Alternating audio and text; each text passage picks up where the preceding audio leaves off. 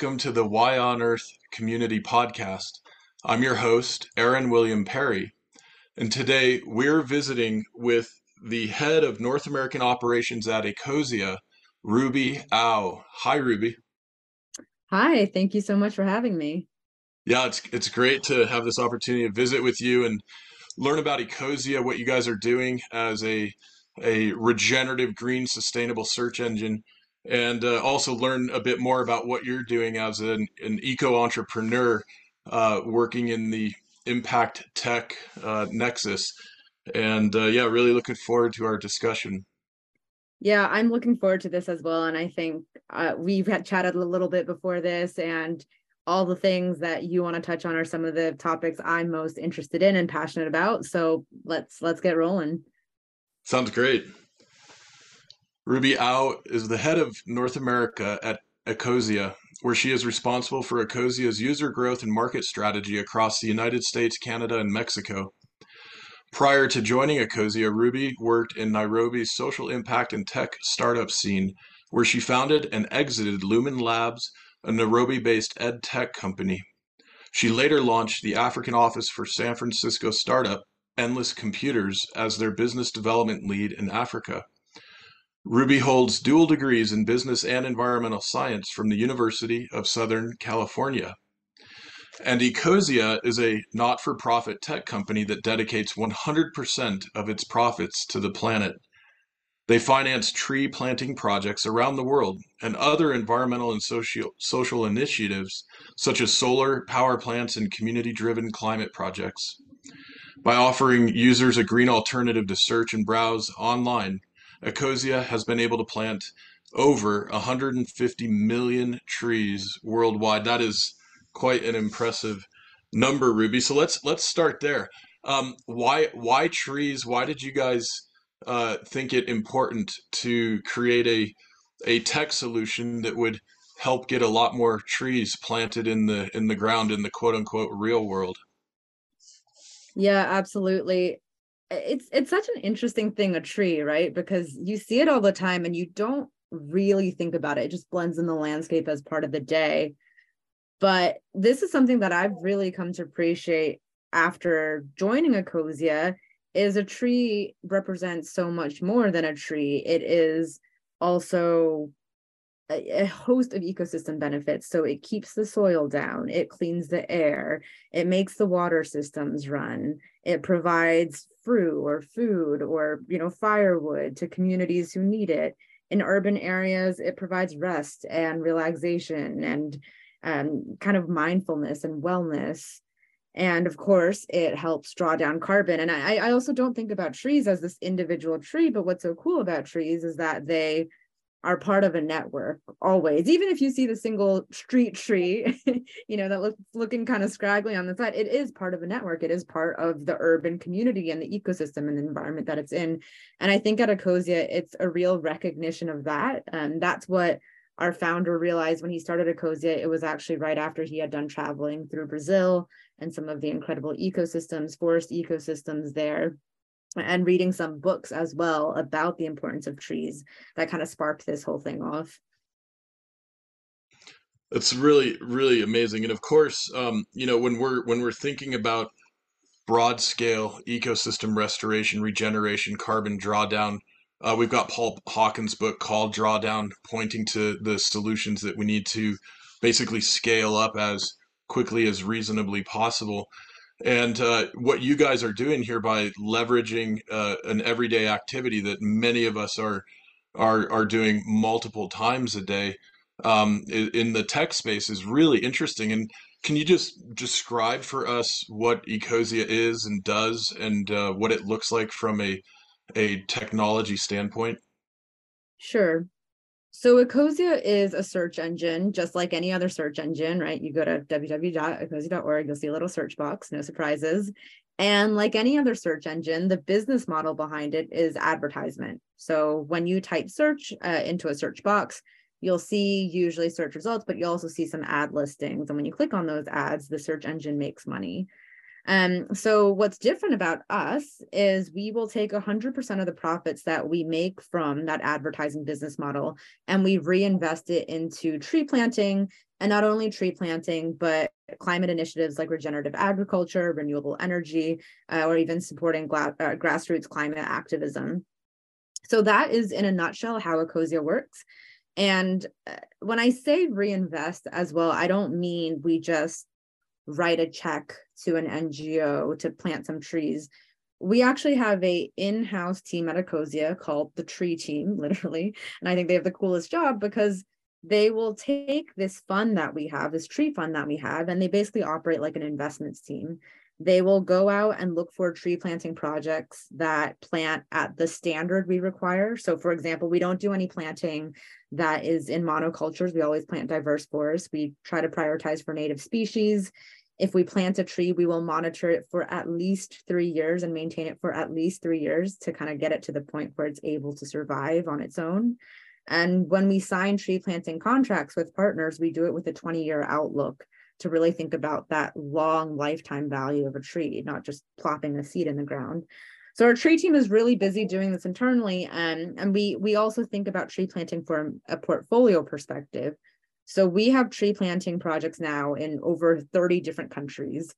And tree planting in Brazil looks really different, both from a how do you do it standpoint and what is it for standpoint, than maybe tree planting in the US or Burkina Faso. So in Brazil, maybe we're doing tree planting to connect wildlife corridors and provide reforestation, rehabilitation of habitats.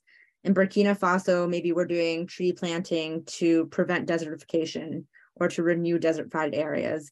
In the US, we're doing tree planting in urban contexts in order to combat some of the historical injustices where Black and brown communities traditionally live in areas with lowest tree canopy cover because of discriminatory practices.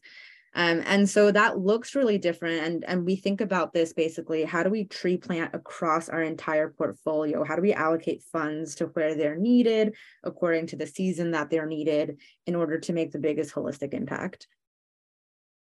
Wow, that is really amazing and exciting. And I'm sitting here wondering, tree planting can be done in so many different ways. Right here outside of Boulder, where I'm currently located at Elk Run Farm, there's a cluster of regenerative farm projects where thousands of trees have been planted in a drylands agroecology strategy, right? And when we do these plantings, often these are weekend gatherings where dozens of volunteers show up and we get thousands in the ground in a couple of days. And so have a sense for the human side of this tree planting activity. And also, I've had the opportunity to interview Tom Chi from At One Ventures, another technologist who's focused on climate and social and environmental solutions. And one of his projects, one of his companies, is a robotic tree planting technology that can get huge numbers of coated seeds into the ground in any given time frame, much greater numbers than typically we see with the deployment of human capital. And I'm curious, do you guys, when you're looking at the portfolio, are you using those kinds of technology approaches to tree planting as well, or is it mostly the human type of planting like we've done around here at these farms? It is a mix. So there are definitely some projects where we will use technologies like drones, for example, to help us do tree planting. In other places, it is more of a volunteer-led effort where it's a very human or manual effort. And this really depends on the type of project we're planting in. So what kind of area, what kind of, for example, if you just drop a seed in really fertile, rich soil, it'll grow. But if you just drop a seed in a desertified area, maybe not so much. So the planting method is going to differ based on the ecosystem. And we really actually default to our partners. So at the end of the day, Ecosia finances the tree planting, but we sign a contract with a partner, which is a local organization that has expertise in the area, that usually has proven methods for doing this work well and has experience and can show that experience to us. And they'll have, staff, they'll have capacity. So they'll basically say, look, we know that we can in this area do 10,000 trees, and this is how we would plant it, and here's the nursery, this is the whole setup, this is the amount of funding we would need to make that happen, and then Ecosia will help finance that work. So a lot of it is really done, actually all of it is done in really close partnership with the communities, which can be NGO partners, it could be government partners, it could be small, community groups led by a village chief somewhere. It takes all sorts of shapes and sizes, but we rely on that expertise, absolutely. Oh, that's so interesting. And to what extent do you guys collaborate, directly with organizations like the United Nations? I know this is the decade for ecosystem restoration, and that there's quite a bit of activity happening at that level of global organization. Is that one of your collaborating partners in certain projects? We actually tend not to collaborate with kind of large multilateral organizations, and simply because I see them more as stakeholders that bring lots of different people together to make pledges and commitments. And so something like the UN, for example, might be really good at bringing different players to the table and saying, hey, we need to plant trees. What are you guys going to do about it?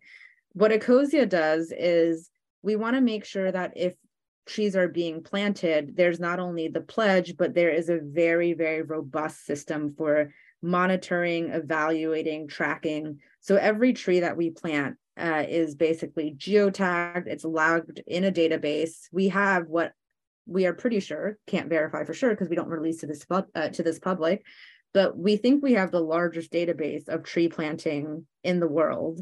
And so because we do it in such a systematic way, it's just a little bit of a different value proposition from, getting stakeholders to make a pledge. We want to make sure that this is done in a very scientific, organized, and thoughtful way. Yeah, super interesting. Well, and I imagine with this large database and data set that you're working with, there's potentially also the opportunity to work with the carbon credit value of getting these trees planted. And I know some of our colleagues working in spaces like biochar and other environmental backed credits, the way that the carbon credit markets, voluntary markets, have evolved just in the last couple of years has been extraordinary after decades of anticipation. Is this one of the drivers you guys are looking at and leveraging? How does that kind of play into your model? Oddly enough, no. And it's Interesting. counterintuitive, right? Because we have a lot of trees, that is a lot of carbon. But as a company, we made the conscious decision to not participate in carbon markets at all. And this is where it's really interesting because we aren't a traditional tree planting organization. We're actually a search engine. And the way that we plant trees is through the mechanism of users using our search engine. So we have this really unique dynamic where our users, and absolutely they should be thinking this way, but our users think of Ecosia's trees as their trees. And if we start offering those trees up to carbon markets, carbon credits, almost this idea of, like putting a price tag on our trees, I think it devalues from the relationship that our users have with us as a company, the trees that they see as our own. And what I think is really incredible about Ecosia's community is they show up. If they see our tree funds drop because we publish our financial data every month, they'll really come in and we'll hear from them. What happened? Is everything okay? If they see that we announce a new tree planting project, they're happy. When they see a tree planting project close to their home, they get really excited. And we really want to honor that narrative. Oh, that's super interesting. Well, and speaking of the Ecosia community, of which I'm a member, you guys have built quite an extensive community and network. And how many users do you have at this point? 20 million monthly users. Wow. And so how do you guys, if you're getting feedback and uh, getting that kind of input from the users, how do you manage? I imagine that could be a very high volume of input at times. Well, I mean, this is why I would give a shout out to my entire marketing team, who's, the ones reading the comments and sifting through. I think we have a good idea of who our users are, and there are some general takeaways that we can pull from that. So Ecosia's audience tends to be really young, for example. a large portion of our users are under 25, and it makes sense. The younger generation grew up with the climate crisis in their face, and seeing all of the worst impacts of it play out, and they have a lot of reason to be worried about their future. And I think this shows up in the way that they will come to Ecosia and rally around Ecosia, because it's free, it's an easy thing to do, you can incorporate it into your lifestyle, and we try to position ourselves in a way that leaves that channel of communication open to our users by also being transparent with what we do. Unlike other maybe tech companies, what we have that I think we really value is we have so much storytelling we can do. So we will always send teams to take videos or photos and capture the tree planting that we're doing. And part of that, again, is an effort to honor the relationship we have with our users and to make sure we're bringing those stories back so that they can participate and see what's happening. Yeah, oh, that's so interesting. Well, speaking of it being free and relatively easy to do, I'd like to have you just walk through the very simple steps for somebody to start using Ecosia, because I imagine some of our audience maybe aren't yet using it and would like to make that switch. So what needs to happen for folks to start planting trees through you guys? There are three ways to do it. So number one, you can go to your desktop browser. So this is anything like Google Chrome, Firefox, Edge. And for some browsers, you'll actually be able to go into the settings where you can set your search engine and you can make it Ecosia. This might not be possible for every browser, depending on what browser you're using. We're definitely in Chrome, we're definitely in Safari. But if you go to that menu and it's not in the settings, you can also install Ecosia as a web extension, a browser extension, which is basically, for example, going to the Google Chrome store, searching Ecosia extension and just add it. And then if you're on your phone, you can download it as a browser app. So just search Ecosia in the Android store or the Apple store, and then you'll be able to use it as an app. Oh, that's great. Okay, cool. Yeah, I've got it on my phone and my computer, so that it is easy to do. And I want to ask also, with 20 million users, give us an idea of what that translates to in terms of available dollars per year, and what that means in terms of numbers of trees getting planted each year. You know what? I couldn't give you the exact numbers off the top of my head. I believe the last time I looked, it was something like it's between 10 to 20 million that we put into our tree fund each year. And you can find those exact numbers on our website.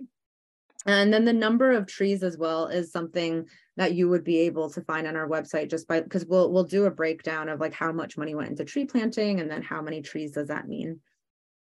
Yeah, I love that. And I was looking at the website just earlier before we started recording, and I love that you guys have those running counters so that we can see as trees are being planted more or less in real time. You've got listed over 162 million trees planted, 900 plus species, 70 plus active projects in 35 or more countries.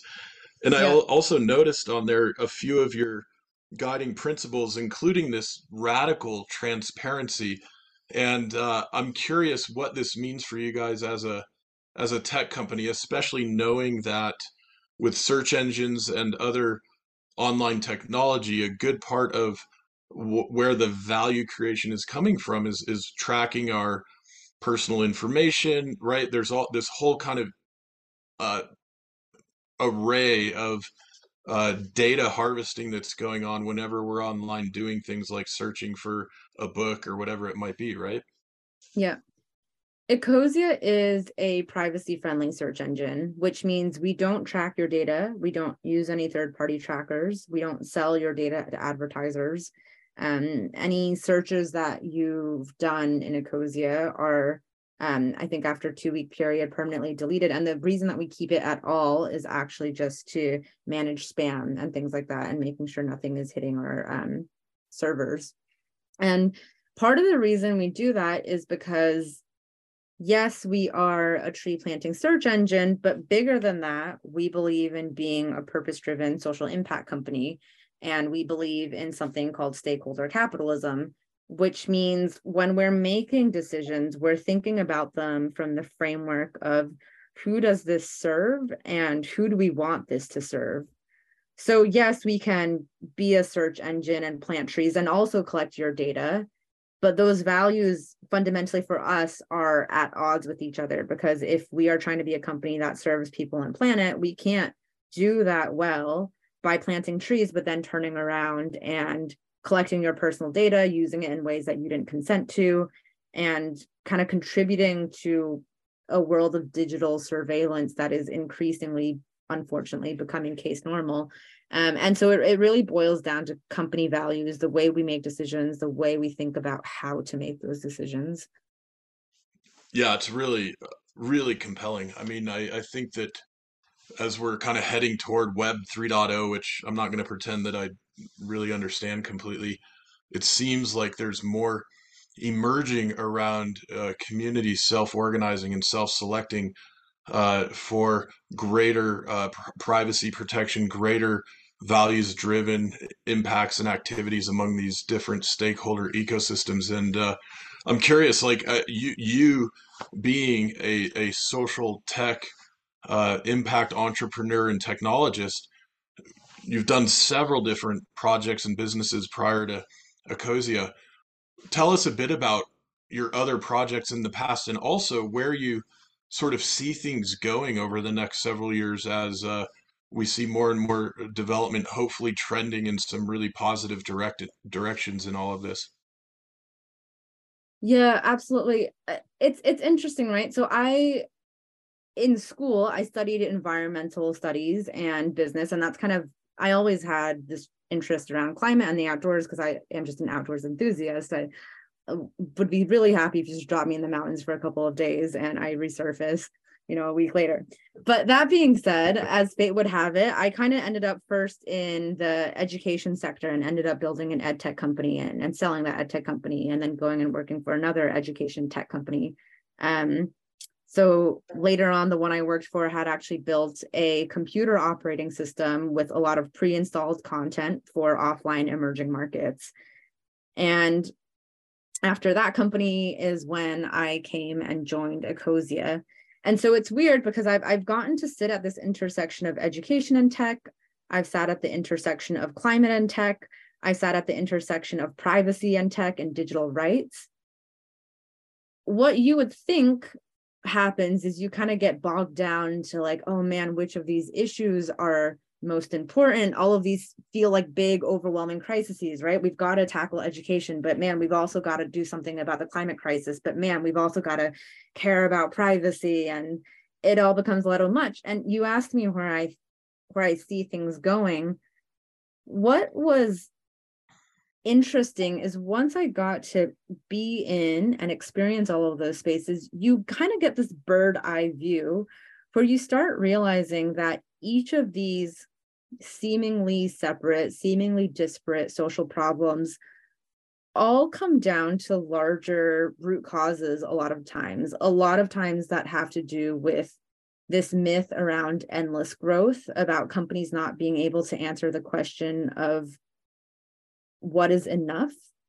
A company is actually a really weird entity if you think about it. Someone sets this up and it's this basically immortal entity being that has a destiny to grow forevermore, uncapped, which is unless you go bust, right? It's basically like either we fail or we will just forever live on and get bigger and bigger and bigger and bigger. And social impact companies, I think, it forces you to reckon with that question of what is enough and what are we actually trying to achieve here. So being in this space and seeing all of these issues play out, I actually started, thinking less about like, oh man, is it climate that I spend my time on? Or like, maybe actually I'm an education activist, or maybe no, I think I really started thinking about like, how do you actually innovate on business models? How do you actually have businesses try to do different practices? I'm not talking about social focuses. I'm talking about Ecosia, for example, making the conscious decision that they're going to reinvest 100% of its profits, which is something that I really haven't seen another company do, almost as like well, I wonder if I do this strange thing with my company, will that make the world a better place? Maybe the answer is yes, maybe the answer is no, but someone's got to try it. And changing this myth of endless growth and unsustainable capitalism that is often at the root of all the intersection of these problems. And that's where I see us going, is having to reckon with some of these economic questions and business questions that underlie almost every social issue in any context. Yeah, it's so brilliant. I really appreciate your perspective and insight on all of this. And also it makes me think about, a few of the themes that I wrote about in both my 5-year-old book called Why on Earth, the nonfiction piece, and then more recently my new novel called Veriditas, where these themes are explored. And in both of those books, I geek out a little bit on the etymology of ECO, which of course is part of the name Ecosia. And this comes to us from the ancient Greek oikos or oikos. I don't know if I'm saying it correctly, but this term oikos means home and also means implicitly community. And Mm, it's where we get both our term ecology and economy. You just mentioned the economics and the mm, reckoning that is underway.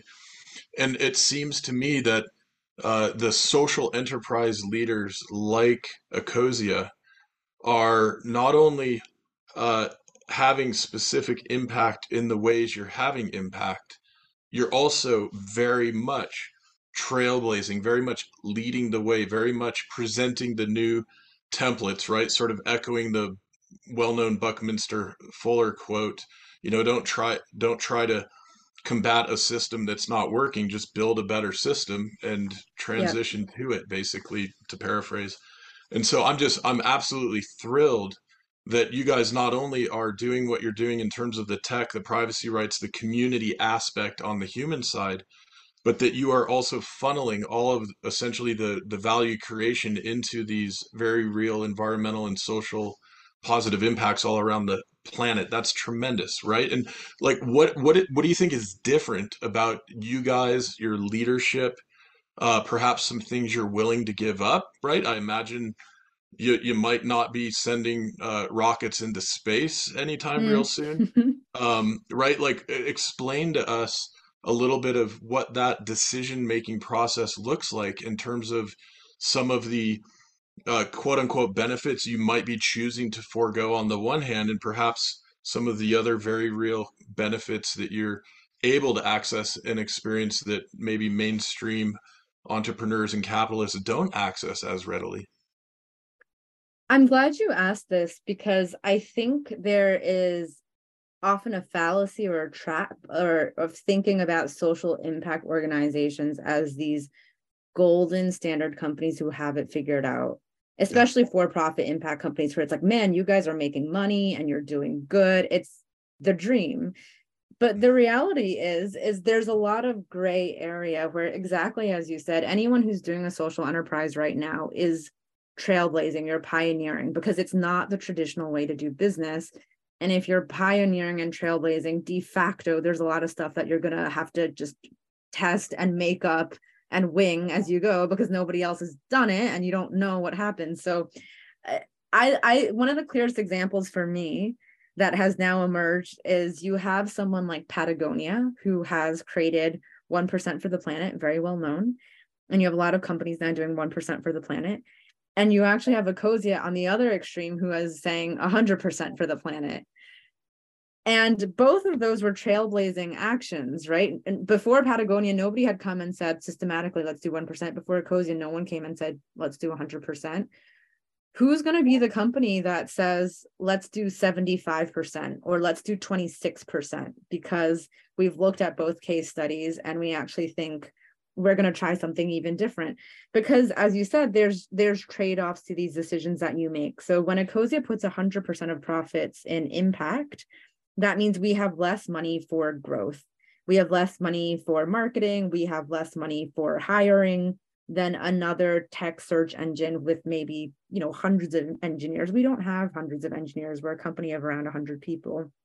Mm. Um, when we think about growth, for example, right? Everyone's got this idea of, I'm a founder, I want to go on Shark Tank, I'm going to pitch, be brilliant, I'm going to get billions of VC funding, and it's going to be a dream. Ecosia was bootstrapped over a decade. So we're a steward-owned company. This means our CEO gave away rights to ever sell or take profits out of Ecosia. He says he's happy to just, have a rowboat. He doesn't want a yacht. And, aside from the personal implications for him, it also has implications for our growth. It means we're not actually able to grow in the same way as our competitors, because if our competitor has $3 million of VC backed money they can throw at a marketing campaign, we actually have to rely on our revenue for that. And our revenue, a large portion of it goes to our impact. And so this is not to say it's good or it's bad, or it's basically saying this is a very, very different way to do business. And there's going to be challenges because it's it's a different way to do business. But somebody's got to do it so they can try it, so that somebody else knows when they're sitting with this, like, man, what do I want to do with my profit?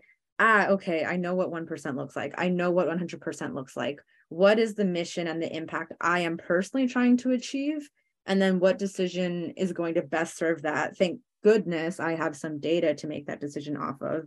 And I think I'm a real advocate for more people going and creating more data points so that other people have more data points to make their decisions off of.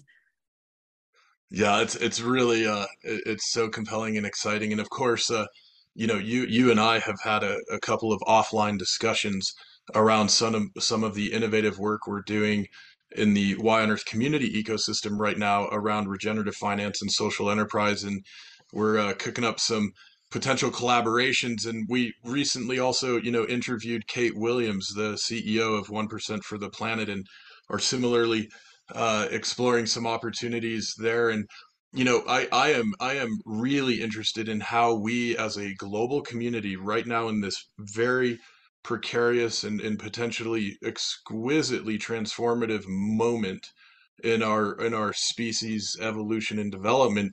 I am very curious how we most effectively deploy massive sums of capital in socially and environmentally appropriately structured stewardship entities and ecosystems, such that we're able to really scale all of these positive impacts in a way that brings greater volumes of capital in, and Yeah. ensures that the profits, the proceeds, the value creation is truly being distributed in a stakeholder capitalism ecosystem, stewardship capitalism ecosystem, instead of simple shareholder capitalism ecosystem. And I'm wondering if, who knows, it might be the rule of 72. Maybe there's a 72% mark. Eric Lombardi was on a recent episode as well, talking about the social enterprise movement, which has a specific stipulation of a minimum of 51% of distributable profits going to impact NGOs.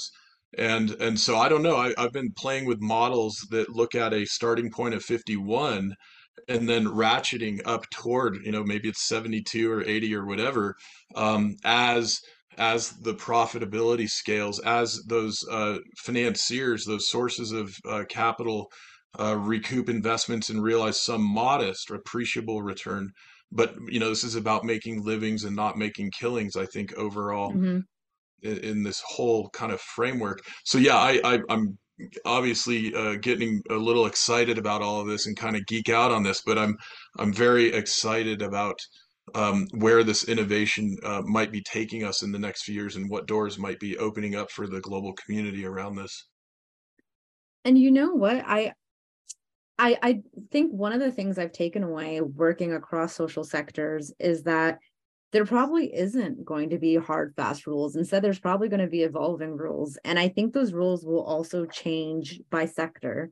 So even though I see fundamental root problems linking sectors, I also know that, for instance, the education sector that I once worked in, a lot of times nonprofit models are better suited to education models than for-profit models because you have a very, very long return horizon.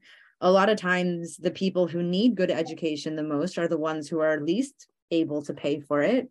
And man, you're not going to squeeze someone for good education, right? You're not going to squeeze them for every penny you can get.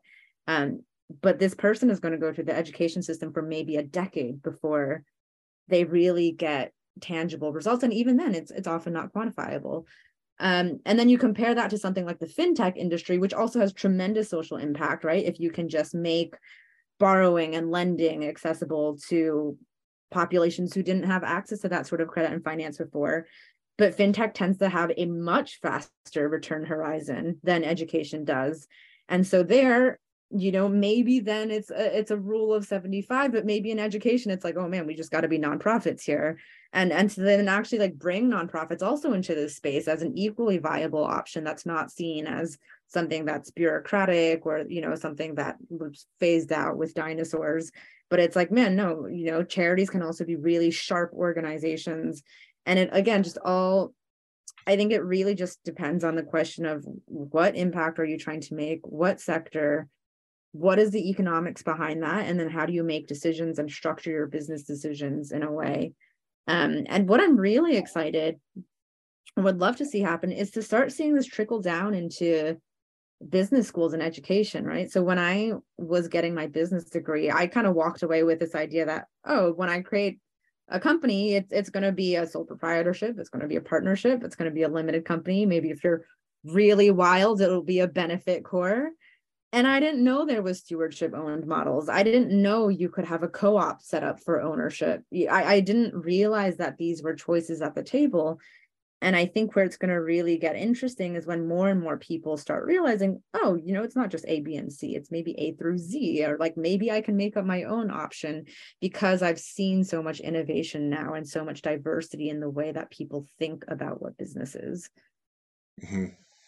Yeah, it's so interesting, and my wheels are turning right now thinking about a recent conversation I had with John Perkins, who's been on the podcast, wrote Confessions of an Economic Hitman, and co-founded Mm, Pachamama Alliance, and wrote more recently Touching the Jaguar, discussing some of his experiences with different indigenous communities and wisdom keepers. And he speaks very clearly about the differentiation between death economy and life economy.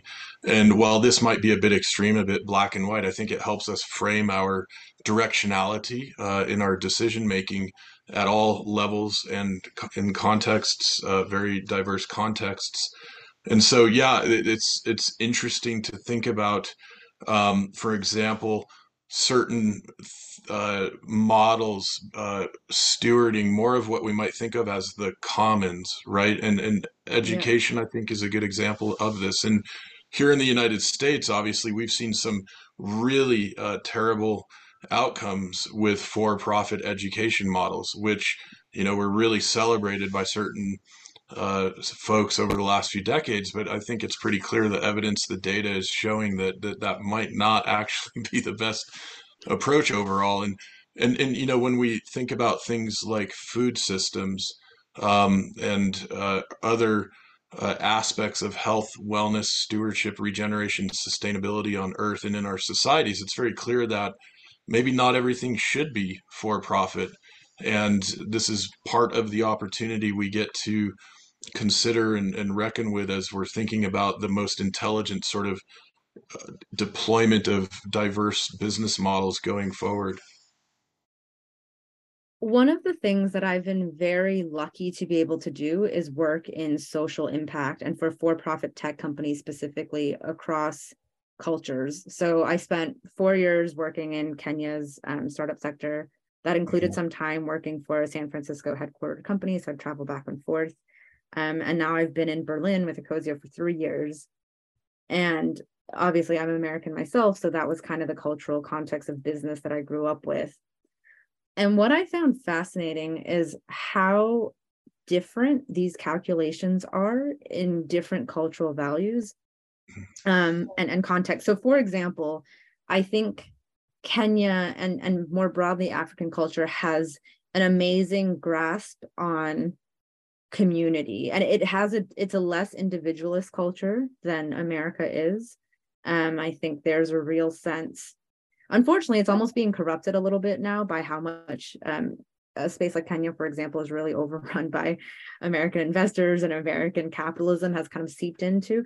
But before, there's this real sense of community and how do we build together. In Germany, for example, then you think about kind of allocation of capital really differently. And if you think about the history of Germany and where they came from World War II, people here, Berlin is still a very cash-based economy. Not a lot of people will play with things like credit or the stock market or leverage or debt. Um, they will prefer, my experience has been, they will prefer steadier growth, but safer growth. That is more about building with the assets that you have rather than, getting this huge leverage, which is how we tend to think about growth in the United States. And I think there's lessons to be learned from all of those pieces, right? So when Ecosia is thinking about what's the optimal allocation, maybe an American would come in and say, man, you guys could afford to take way more risk, right? Like take some credit, take some debt, do some leverage. And maybe Americans could learn from the German approach of, well, maybe we actually be a little bit more conservative and make sure we've got some cash reserve in the bank for a rainy day, because maybe that'll slow down our growth, but maybe it'll make it more sustainable. And this view on individualism, like we could all learn a little bit from, I think, like Kenyan and African culture of like, well, maybe actually it doesn't need to be so big. Why are we always thinking about making things as big as possible? Why isn't it as glorified to have a lot of really strong community pockets as it is to have this big scalable thing, right? I hear about scale all the time. Whenever I talk to businesses, investors, it's always like, how do we scale? How do we scale? And do we actually ever step back and ask ourselves the question of like, should I be scaling? Why am I scaling? And maybe you really do need to scale. In Ecosia's case, the more we scale, the more trees we can plant. But I don't think it's always the answer that scale is what you're after. And getting to see impact play out in different cultural contexts, I think it just gives you pause to be able to question things that you didn't even realize were assumptions you were making. Yeah, wow, so interesting. Speaking of scaling, um, as Ecosia continues to grow, and I'm assuming there has to be a growth curve of some sort because you at one point had 0 users and now you have 20 million. Um, if you guys were able to go to that, say, 200 million mark, just to Mm. look at like a 10x scenario, does that mean there's a linear correlation of 10x as many trees being planted worldwide, or is there some sort of geometric growth in the impact that you would have in that kind of scenario? It's not linear growth, and the relationship between users and trees would be more complex than I could model out. So it would require somebody else. But basically, what happens is it not only depends on the number of users we have, but it also depends on how they use a search engine. So how they engage with ads, for example, if they click on ads. It depends on what partners we're working with. So tree planting in urban context, for example, an urban tree can cost hundreds of dollars to thousands of dollars a tree because you've got to do community engagement. You've got to jackhammer up concrete. It's, urban environments aren't made for trees. Whereas if you're doing large scale reforestation in a really fertile area, tree cost drops a lot. So it's going to depend on a mix of basically how users are engaging, what tree planting partners we're working with, what the costs are per tree. Again, more complex than I could possibly model out. So I know it's not linear. What it is, I couldn't possibly tell you. Yeah, yeah, no, that's fair. Yeah, and by the way, about urban environments not being made or designed for trees yet, I would hopefully add to that because I think Mm, one of the big opportunities we have for mental health, for creativity, for human well-being, in addition to all of the other environmental performance attributes, is essentially greening the cities as yeah. much as we possibly can worldwide, and from arid to very moist climates. I think we've got huge opportunities there and real needs. And it's super cool that you guys have already chosen to, again, trailblaze in the urban arena. I'm curious, like here in the US, where might we be able to go and visit and see, observe, experience some of the projects that you guys are supporting? We are taking our first baby steps in urban tree planting at Ecosia. So Cool. we've got a lot of expertise and experience when it comes to large scale reforestation. And I didn't realize this until I started spearheading this work. I think many people don't, but urban tree planting is a entirely different discipline of work than large scale reforestation. Because man, all the boundaries you hit up on in an urban context, it's like you plant a tree, people aren't happy about it. Maybe they don't Mm. want a big tree that sheds on their yard. There's now, municipality guidelines about how wide a tree can be, where it can be, what's the permitting process, does it hit a water pipe?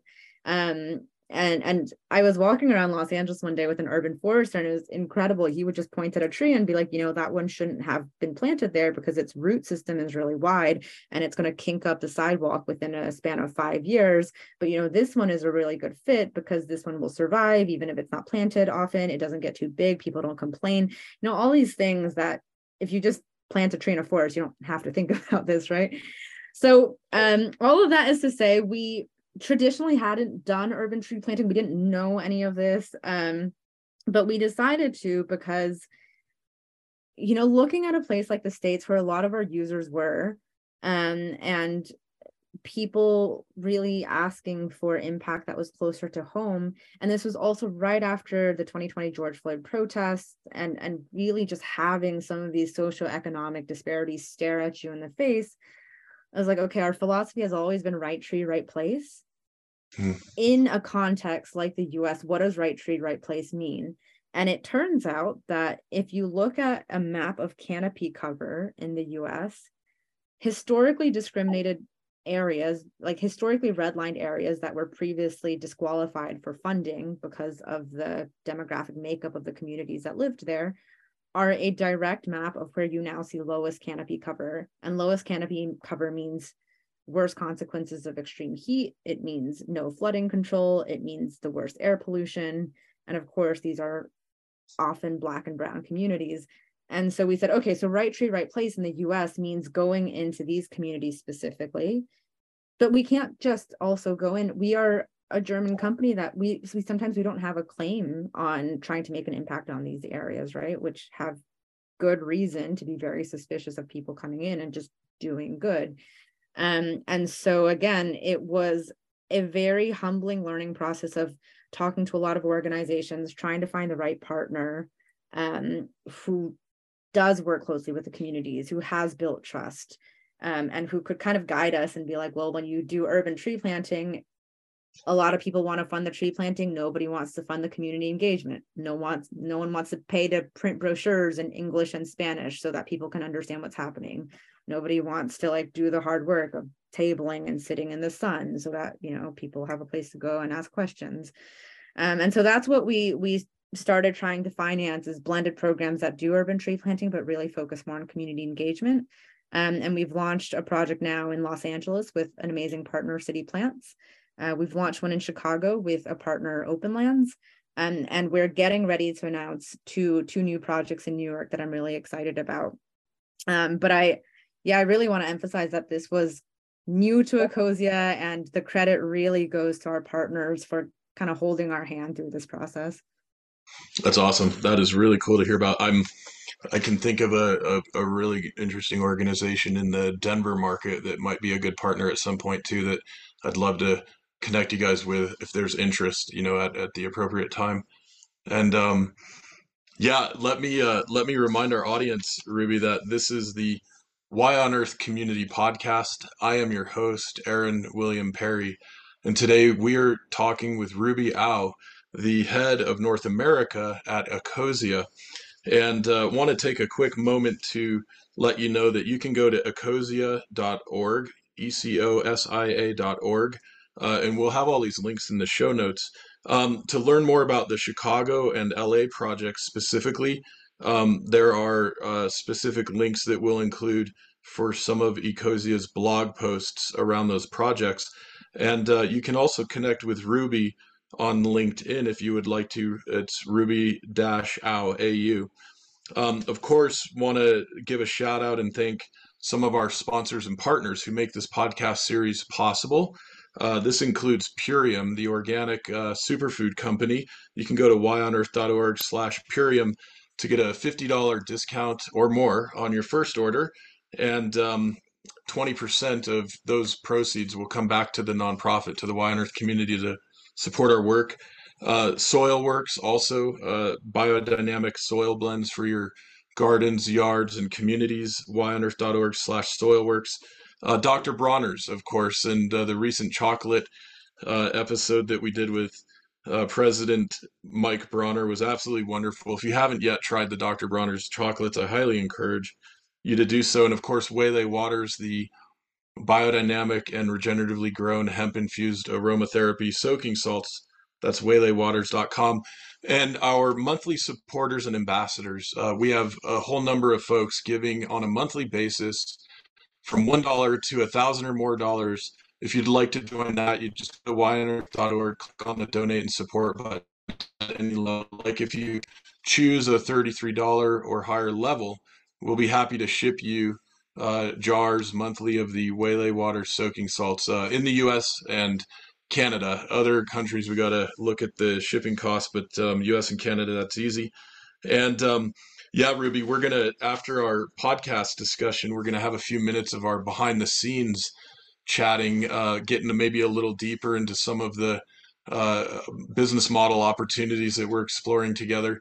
And maybe a little more on the personal side too, just to chat, in a nice casual way there. But for folks who are interested in experiencing our behind the scenes recordings with our guests as well, you can become an ambassador at yonearth.org so that you get the password to access all those additional resources. And yeah, so on that note, Ruby, I do want to ask you. So when you're not uh, leading the charge at Ecosia, what are you doing in your free time, hobbies, nature? You did mention getting out in the mountains, something that definitely resonates for me. Give us a bit of an idea of like what Ruby's up to when she's not hard at work at Ecosia. I mean, in an ideal world, as I said, if you just drop me in the mountains with a sleeping bag and a tent, I'm a happy girl. It's not always possible in Berlin, so you'll actually find me doing a lot of salsa dancing or hosting some board game nights. I am a Settlers of Catan fanatic, but that Oh, is yep. for the listeners out there who are true fanatics, you'll probably be less than impressed with my skills. But I'm also a big reader, so somewhere in between there is where you'll find me on an urban city night. I love it. Yeah, my kids crush me in Settlers of Catan. I have a mixed feeling about that game, but board games are I've fun. been there. Yeah, I haven't figured it out yet. My son's got that one really figured out. That's so cool. Yeah, and I'm really curious about this connection with nature, and maybe this will be my final question for you in the podcast here today. I'm convinced myself that for many of us, this connection with nature is essential to our Mm, inspiration and also our intelligence gathering. That there's a certain form of intelligence we get to experience in nature that we don't get to experience in pixels and computers and binary and so on. And I'm interested to hear from you. If you agree with that statement generally, and just kind of for you personally, what is that like? Like, is that a really important thing for you? yes, I could not agree more. I mean, I got into this whole thing because I was very lucky in my university program. There was a scientific diving program that allowed me to become a scientific scuba diver and allowed me to do some scuba diving and research in marine protected areas. And then I would later on go and scuba dive in non-protected areas. And you saw the difference. Like you really saw the difference of what nature perhaps once was. And this is just a shadow of that, and places where we didn't respect that. But one of the things I loved about being in the ocean, and this is true of the mountains, it's true anytime in nature, is I feel like I have space. And it's something that I think is one of the most overlooked intelligences, as you call it. But Mm. most days I will make 20 to 30 minutes. I've got a big kind of forest courtyard behind my flat, very lucky, but I'll just make time to be there for 20 to 30 minutes doing nothing except for being there.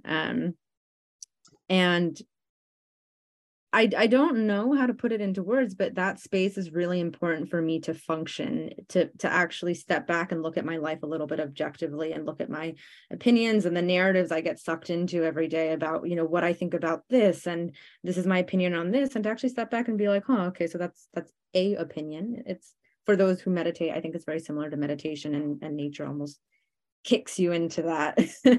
Yep. And I really value that, just in terms of being able to function as a human.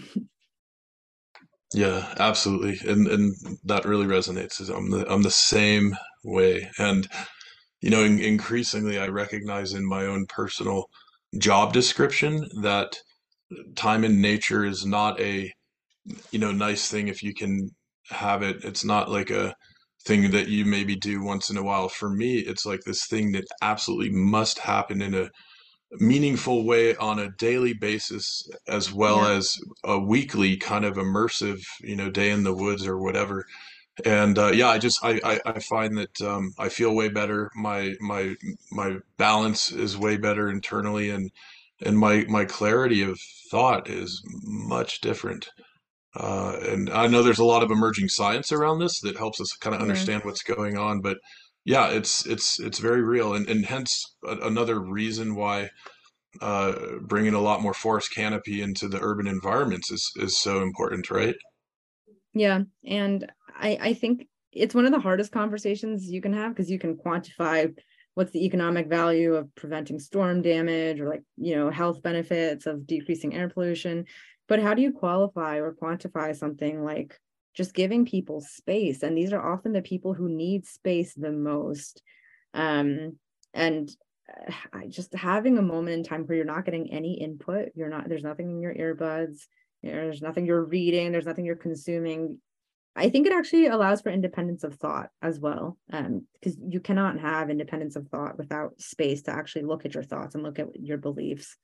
Um, and man, the communities who don't have tree cover really are often the communities who deserve that the most.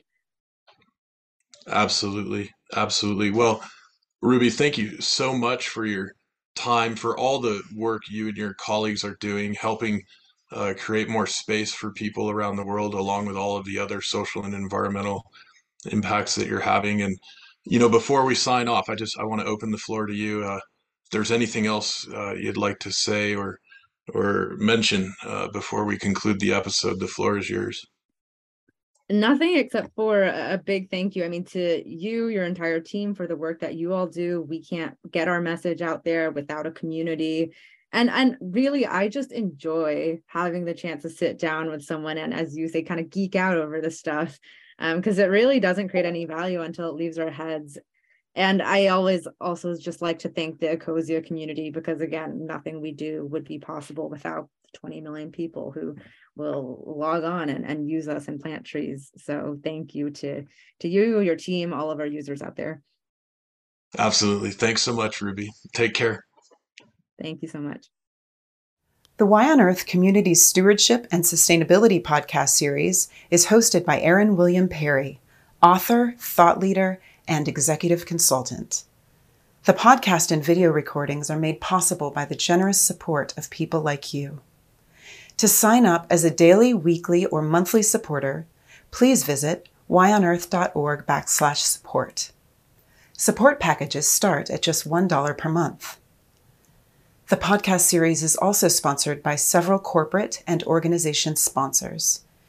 You can get discounts on their products and services using the code YONEARTH, all one word with a Y.